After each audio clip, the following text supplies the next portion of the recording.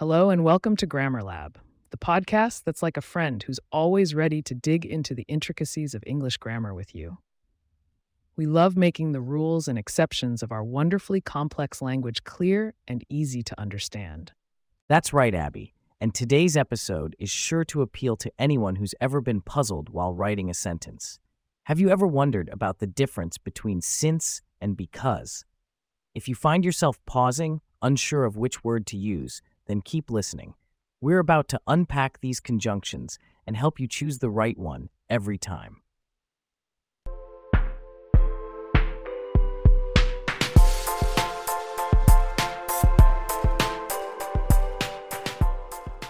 Let's jump right into the main content. We tend to use since and because interchangeably in everyday speech, but there's a subtle difference that, when understood, can really sharpen your writing. Exactly, Abby. Starting with since, it's often used to indicate time. You'd say, since the 90s, video games have become increasingly realistic. However, since is also used to mean considering that or given that, which has a causal notion similar to because. And because, on the other hand, is clear-cut. It points to a direct cause or reason for something. You wouldn't say, I'm wearing a coat since it's cold. Instead, you'd say, I'm wearing a coat because it's cold.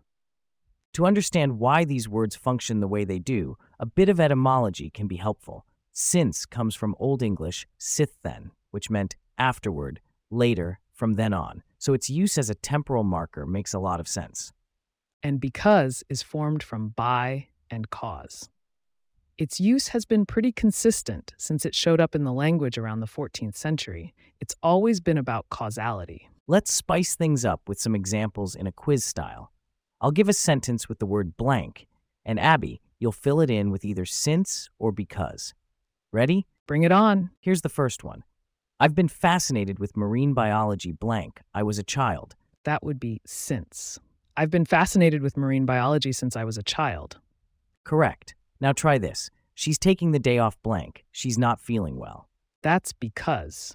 She's taking the day off because she's not feeling well. Well done.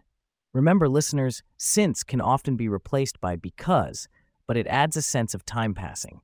Because is more direct and usually can't be exchanged with since without changing the sentence's meaning.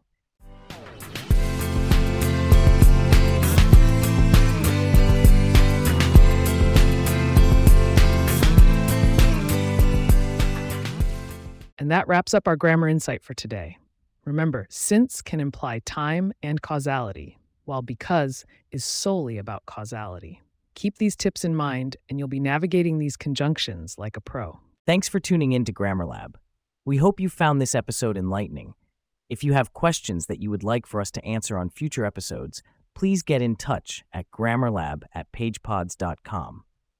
Our email address is also in the show notes. If you like the show, be sure to subscribe on your favorite podcast app and consider leaving a review so that others can learn more about us. To stay up to date on the latest episodes and for show transcripts, subscribe to our newsletter at the link in the show notes or email us. Until next time, keep parsing, and remember, the difference between a good day and a great day can often be just one conjunction away.